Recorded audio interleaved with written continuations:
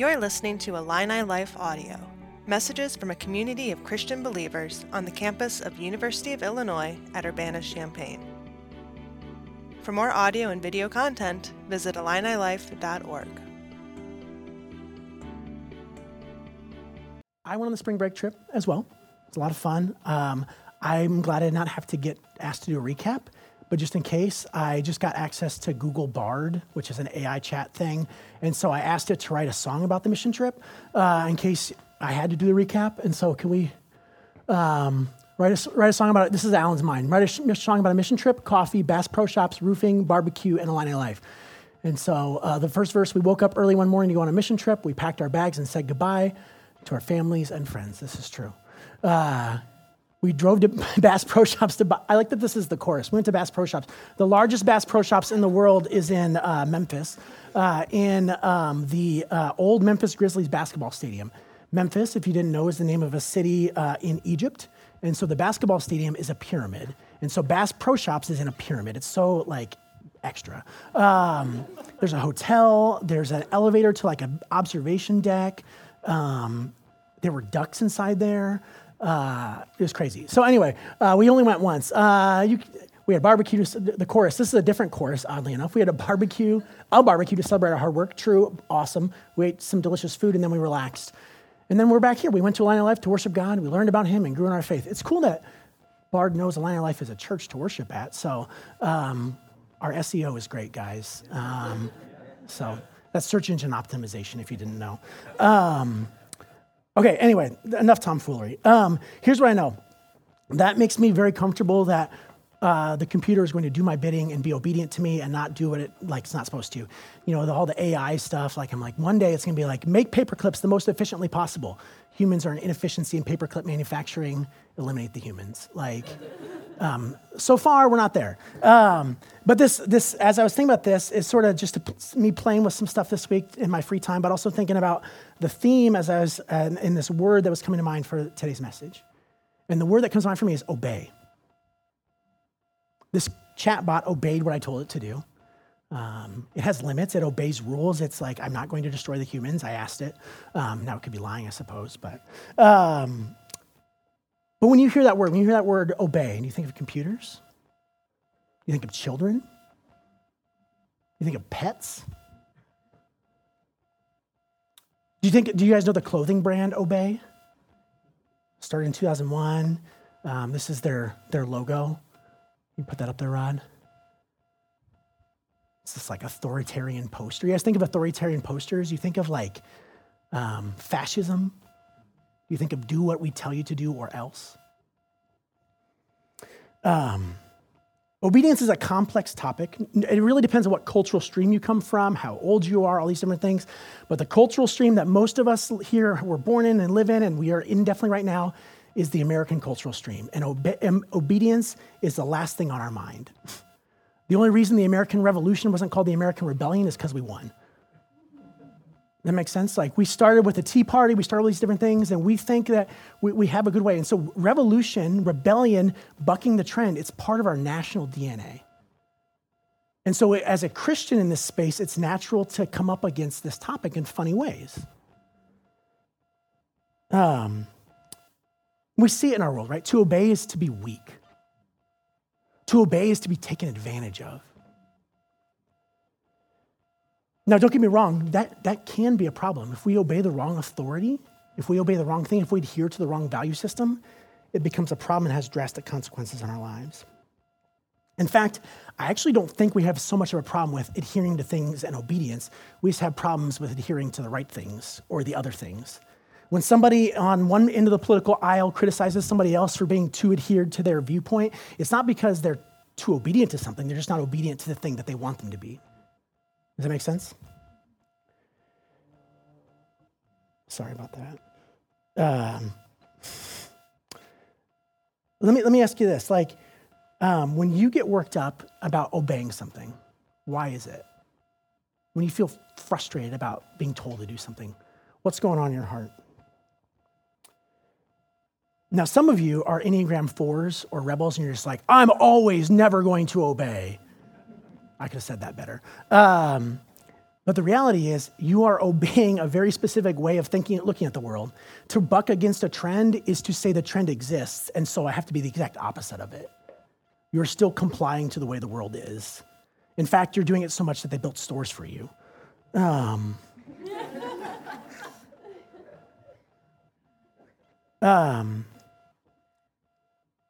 It's interesting, right? Like I see this in different areas. Like we have 3 kids. We have 3 kids, 6, 5, and 1, and we had to name them because that's an honor and a curse that parents have. The curse because you're afraid to do it wrong. The honor is you get to bestow something really beautiful on your child. I love our children's names.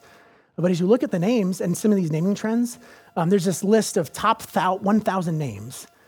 50, 60 years ago, it was like 85% of the names. I'm getting the numbers wrong, so I apologize. But I believe it was like 85% of names came from that list. Today, it's like 65% or something like that. Because we want to buck a trend. We want to be unique. But in doing so, we're creating a new trend that we follow. We are always following something. It reminds me of this song. I didn't grow up listening to it, but I heard about it here in Illini Life years ago. It's by Bob Dylan. You Got to Serve Somebody. And I think Bob Dylan, if you know his music, great. If you don't, go check him out. This song is beautiful. He says, you got to serve somebody. It may be the devil or it may be the Lord, but you got to serve somebody. And that's I just come back to, I think, yes, that's true. We're always adhering to something. We're always obeying something. But how do we know what's worthy of our obedience? And once we know what's worthy of our obedience, how do we go about doing so? Well, the free space on your bingo card today is, as a Christian in a Christian church, obey God. Great. I'm going to pray. I'm kidding. Even if you agree with that, I think you have questions about what do I obey and how do I do that? Which brings us to God's word. It has to bring us to the Bible. And that's what we do here on each Sunday is we take a passage of scripture and we talk about it. We try to make sense of what it says to its original audience and how it applies to us today. And so today we are going to look at a book of the Bible called Isaiah. A small little section of it. We've been going through these sections of Isaiah called the servant songs. These are little oracles, little tidbits, little like poetry about a coming Messiah. Isaiah wrote a long time ago to Judah, but also to Israel, the 2 divided kingdoms of what used to be Israel. And he, in his second half of the book, is writing about a coming hope. And he sets up this coming hope with this servant who does what Israel did not do. And we've seen 2 messages on this so far. I've listened to them while I was gone. I listened to them online. Like, I'm thankful for Michael and Nick bringing those to us. But the point of these servant songs is to point out this true and good servant of God who did what his people didn't do. In a lot of ways, did what we still struggle to do today. So, with all of that, I want to read to you guys Isaiah chapter 50, verses 4 through 9 today. That's the passage we're going to be in. If you were in one of our small groups, you got a chance to discuss this week, I would encourage you, if you're like, I'm stressed out a ton this semester, the wrong thing to do is say, I got to dig more into my academics. The right thing to do is say, maybe there's a bit of tweaking there, but make sure you commit to being in a Bible study. Maybe you haven't been to one, but let me encourage you. Connecting with other people with God's word is a great use of your time. It's going to help recalibrate your expectations, and it's going to give you a chance to learn how to live your life better. And it gives you some pre-lab before your Sunday morning service where we come together. Today, we're going to learn about the servant and his obedience, the cost of his obedience, and the joy that comes with obedience. I am really going to pray now, not to finish, but just before God's word. Would you join me? God, I thank you that your word is yours to us. I thank you that it is living and active and vibrant and true. And I pray, Lord, that it would be useful today for our teaching, for our admonishment, for our encouragement, for instruction. God, I pray that each of us would come away with something for us, something that would affect us and change us, that we would not just be seers of the word who look in a mirror and forget what we look like afterwards, but really people who become doers of the word, people who are transformed by it. So God, I pray for that for us today. Amen. All right, I'm going to have the words to this, not not psalm, it feels like this song up on the screen. And you can follow along. Up there is, I believe, the ESV. So, the Lord God has given me the tongue of those who are taught. This is the servant speaking. That I may know how to sustain with a word him who is weary. Morning by morning he awakens. He awakens my ear to hear as those who are taught. The Lord has opened my ears, and I will not be rebellious. I turned not backward. I gave my back to those who strike, and my cheeks to those who pull out the beard. I hid not my face from disgrace and spitting. But the Lord God helps me. Therefore, I have not been disgraced. Therefore, I have set my face like a flint, and I know that I shall not be put to shame. He who vindicates me is near. Who will contend with me? Let us stand up together. Who is my adversary? Let him come near to me. Behold, the Lord helps me. Who will declare me guilty? Behold, all of them will wear out like a garment. The moth will eat them up. It's the word of the Lord. So one of the things that I feel like is important with these is, how the heck do you know these are servant songs? Is somebody really, really smart with stuff that we don't have, like decide, hey, this is probably that? No, there's actually clues. So actually the verse right after this, verse 10, says there's a change in voice. And this might be where you just have to continue to learn how to read the Bible, read it over and over again to start to see these things. But it goes and it says, who among you fears the Lord and obeys the voice of his servant? So there's a change of voice that says, hey, there's this song. Who among you is listening? Are you listening to the servant? So we know this is the servant. We have this clue here. The tone actually shifts from before, from the Lord speaking to the servant speaking, from verse 3 to verse 4. So we have a good sense that this is that section. So what's the point of this whole thing? What's the point of this song? Isaiah was a prophet, and so he was writing prophecy, which is godly truth, not future telling. Now, this does have some future telling to it, but prophecy at its core is speaking godly truth to God's people. And so in this, there is godly truth spoken for Israel then, and a hope for them going forward. Here's the short end of it. This comes right after a section where the servant, Israel, the not so good servant, just would not listen, would not obey, would not follow, would not do what they were told. And so the perfect servant, the obedient servant, the suffering servant comes in and says, I'll do it. To make sense of this passage, though, I think it's helpful to break it down into a few sections.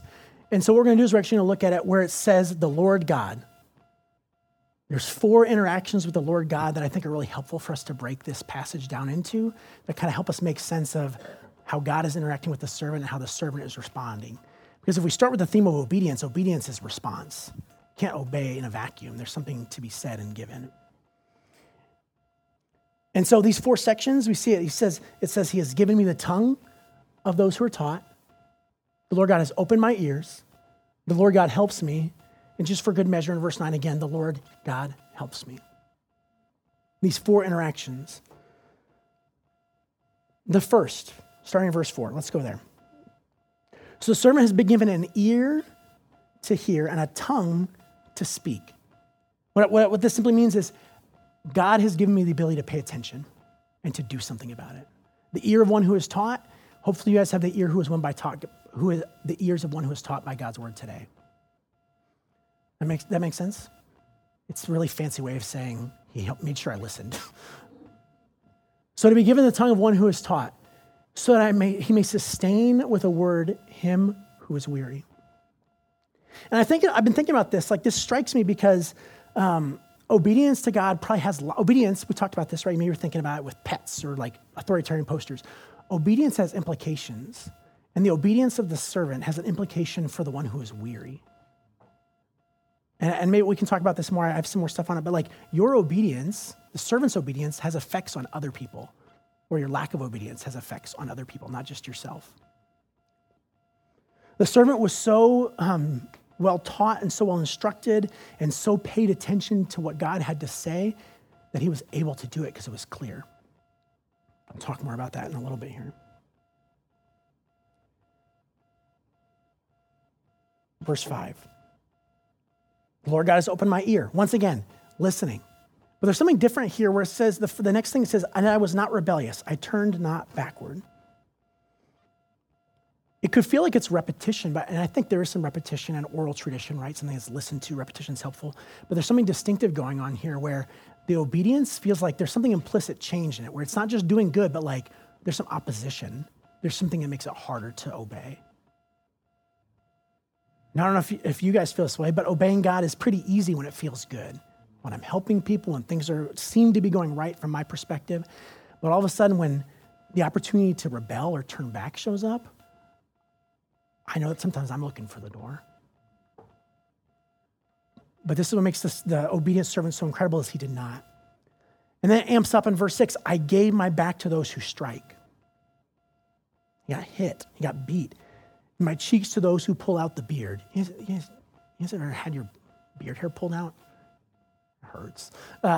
Kids pulling on beards, man. You gotta keep it high and tight.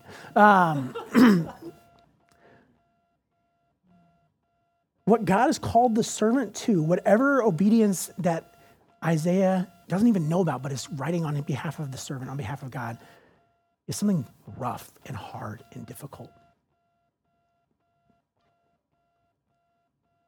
While the servant does have a unique call as the servant, I don't think the idea of following God for us is void of suffering either. But why would being obedient to God be a bad thing, right? Like if we're like, this is the free space on bingo, obeying God is a good thing, why would it receive ridicule? Why would it receive beating? Why would it receive beard pulling? Well, I just think we become so obedient to disobedience that we don't want anybody else to obey either. You ever think about this? Like, somebody shared this image with me once. It's like, what direction is the floor leaning in the room you're in? When you have a bunch of people in your life pushing you to not follow God, it's a lot easier to slide down the floor towards them. So when a crowd of people start to disobey God, it's very easy to press on the person that is obeying God. Watch for that. Watch for the ridicule. Watch to stand firm in your own walk with God. This ridicule is not probably from an outsider. This is probably from God's people, and we'll see that it is from God's people in a little bit. The very people who profess to follow God are the ones who are just not getting it right.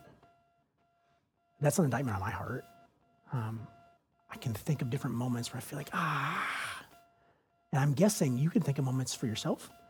And if we're really honest, we could probably think of moments for each other, like where we just feel like, man, we missed it together, apart from one another. That's the church. We're a mess sometimes. So for whatever reason, to Isaiah, we'll get to clarity here in a little bit, the servant is ridiculed. And then verse 7 comes along, but the Lord God helps me. Very similar to verse 5 or verse 4 when he says, my tongue has helped those who are weary. God's tongue has helped this servant who's weary, who's tired, who's worn down. God helps. He says he's not been disgraced. He's set his face like a flint. You guys ever use a flint? Anybody in Boy Scouts anymore? The sparks, a knife can't cut at it. Like the flint sharpens the knife, not the other way around. Sinner on Survivor, great. Relevant content. And he's not put to shame. What I'm fascinated by this is the result of obedience is first a pushback from peers, from people who are trying to follow God, from others, and a remaining in steadfastness and remaining obedience for the servant actually leads to vindication, to help from God. I think of 1 Peter chapter 5 when it's one of the passages I memorized a long time ago. Your enemy, the devil, prowls around like a roaring lion looking for someone to devour. And it goes on and says, after a little while, the Lord will restore you. And I think about sometimes when obedience feels particularly challenging in the valley, that's when God starts to really meet us in ways that we wouldn't have expected, we wouldn't have been open to without being deeply obedient. The thing is, though, with that, for the servant and for us, we are going to consistently be ridiculed as long as we're here on this earth for following God. Not because it's we're like setting ourselves up for like, oh, being embattled Christians. Like nobody cares about Christianity. Like, no, we're pretty free in this country to worship. But we will be embattled in our own hearts, in our minds, with others, as long as we sit on this side of heaven. But if we stand firm with Christ, there's only a temporary ridicule versus a permanent disgrace. Verse 9, we have one more interaction. Behold, the Lord God helps me. Behold, all of them will wear out like garments, the enemies. The moth will eat them up. Learn something this week. Moths don't eat clothing, their larvae do, in case you were wondering. And they love like clothing. We're like moisture cysts and things like that. We don't have as much moisture in our clothing because we wash it all the time and dry it and stuff like that.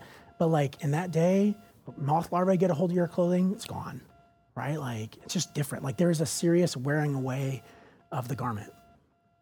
And Jesus, well, surprise, Jesus is the servant. The servant is going to outlast the ridicule because of his steadfastness to the Father.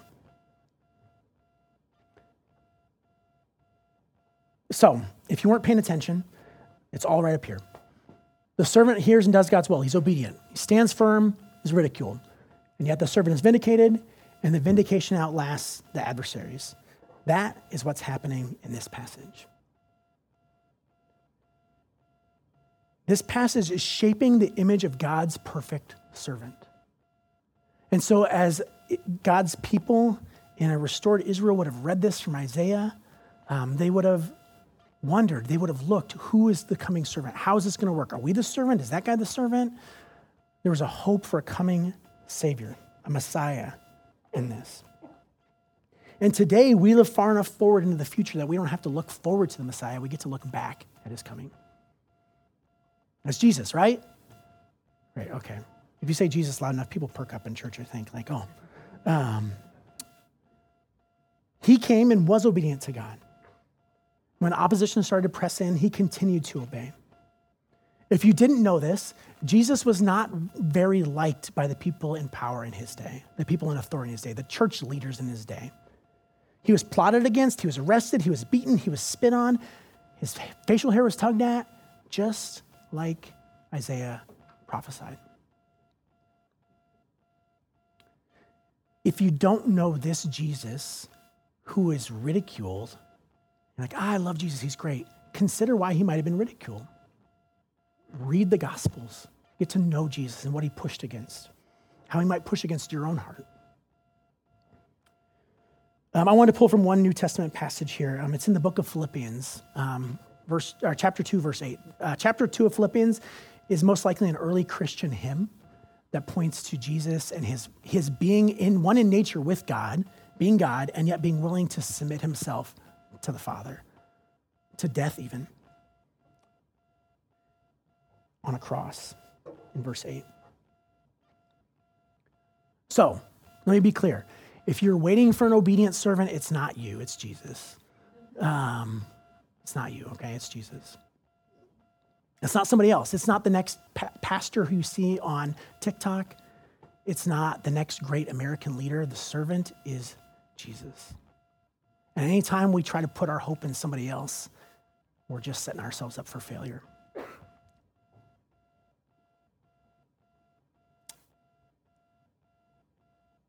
So, what do I think the point is for us today? Here in this Lenten season, we've chosen to enter into these passages because we think it's a helpful way to point forward to this Jesus who we will celebrate both the resurrection, but before that, the crucifixion of. And it seems strange to celebrate and observe the death of someone, but because it's so good, we decided to name the Friday good too. And so this season, we focused on reading God's word together, right? Like we've done these Lent plans. And if you are 17 days behind, just start today. It's okay, guys. I love hearing reading your comments. I think engaging in God's word is valuable. Don't feel like, I've got to be a completionist and catch up or things like that. Like I like seeing comments. I like seeing who's following along. It's really sweet. I'm like 13 days missed. So it's helpful for you guys to know. We've talked about self-denial this Lenten season. Much like the servant, denying ourselves, listening to God through his word, denying ourselves, But self-denial is also kind of in vogue, like culturally, like, well, you gotta deny yourself to like run that race or lose that weight or get that degree. And so self-denial feels like natural societally, and yet there's something distinct about why we would deny ourselves. And then this season, we've also talked about repentance. Repenting of our sins, acknowledging our faults. We're going to actually do a public confession to repent here in a little bit after I teach in between our songs. We need to repent because we are not obedient servants. We are not perfect. And if you think you are, you're wrong. If you think you need to be, you're wrong. If you think you aren't and you will never be good enough before God, you are wrong. Jesus, the obedient servant, resets and recalibrates our identity. The servant songs were for Israel, but this servant is for you and for me.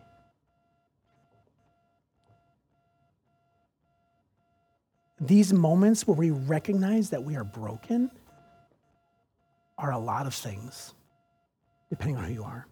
They're a moment to brush past, say, I'm not that broken. They're a moment to wallow in, I can't believe how bad I am. Whatever these moments are, I would encourage you to begin to develop the practice to look to the obedient servant as an example, but also as the reason we can repent. These moments, they stink, they're rough, but it makes me thankful for Jesus, the servant who did not waver, no matter what. And so I was thinking about how do I land it? How do I give us what do we need today? And I thought of three things because it's a sermon, I guess. But the first one was to worship. When I falter, may my first act to be to worship Jesus who didn't. Well, Jesus had all the power and he chose to humble himself before God. Go read all of Philippians 2. It's right in there. It's amazing. And let's get even more mysterious. Jesus is God. He submits to God, the Father, the Son. There's a beautiful mystery in the Trinity, another reason to worship. This beautiful mystery of an obedient Son to the Heavenly Father who was willing to go to the cross is worthy of my worship. And I want you guys to come specifically every moment we're together to acknowledge that. But specifically, come with us on Good Friday and Easter to acknowledge that. Join us on Friday night, 2 weeks from now, for Good Friday, and then Sunday morning right in here for Easter Sunday. We're going to talk about that. The reason why the resurrection is so powerful and important for us. So I want to invite you to worship this obedient servant. The second thing is, in his obedience, we should listen to and obey God too. His obedience is an example for us, and so we should not just say all is lost and I'll do whatever, I'm saved by the cross, but to say I am saved by the cross and therefore I want to obey. Because I want to have the tongue that is taught that can help the weary with a word. I want to be so obedient to God that he will use me. And I often see when my disobedience to God ramps up, my ability to be used by God ramps down. Because I feel like I'm paying attention to something else instead of paying attention to what God has for me. So this gets us back to where we started. Who should we obey? Obey the servant. And the way to do that is engage in the word. We've been talking about in Lent here. Read the Bible. Get to know what God's instructions to us are. Oftentimes the question, I see this in college ministry all the time, what do you think God's will for my life is? I'm like, well, most of it's in the Bible. Most of it's there. Most of it's character-based. Most of it's relationship-based. Not a lot of it is career-based. There's some stuff there, and I think you should be obedient to a calling on your life if God gives you one. And I think you shouldn't waver from it. But I think most of what I'm called to obey is in God's word. And so if I'm going to obey, like the servant, I need to get to know the Father, and I get to know the Father through his word. That make sense? So I should be called to, I want to worship. I want to worship because the servant is so good and so obedient. I want to obey because he obeyed.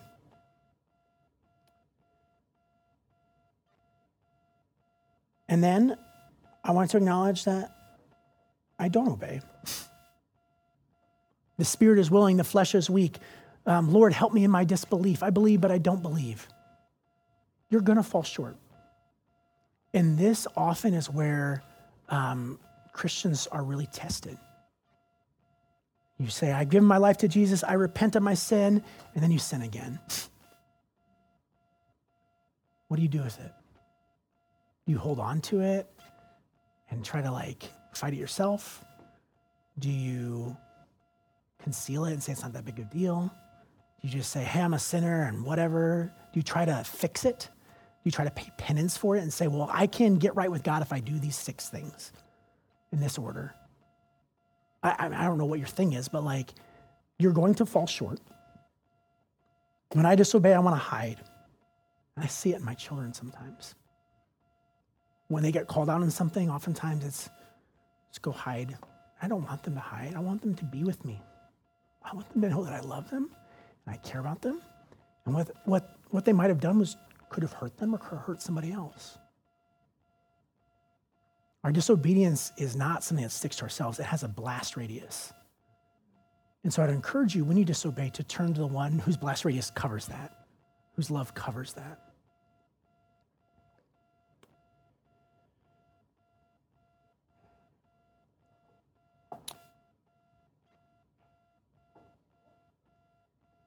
Some of us hide. Some of us just perform better. I don't know if that's you, or you feel like, well, I'm just going to serve a bit more.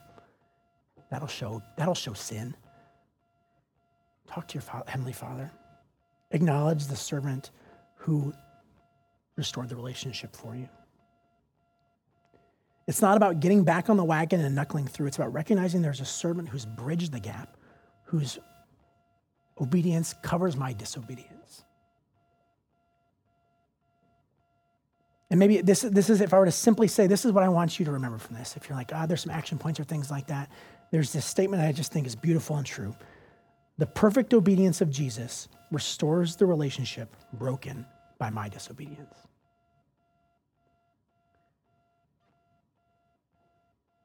God's people, his chosen people who he loved not because they obeyed, but he loved them because he chose them. Jesus loves me because he chose me. He loves you because he chose you. He chose you. He wants you to follow him.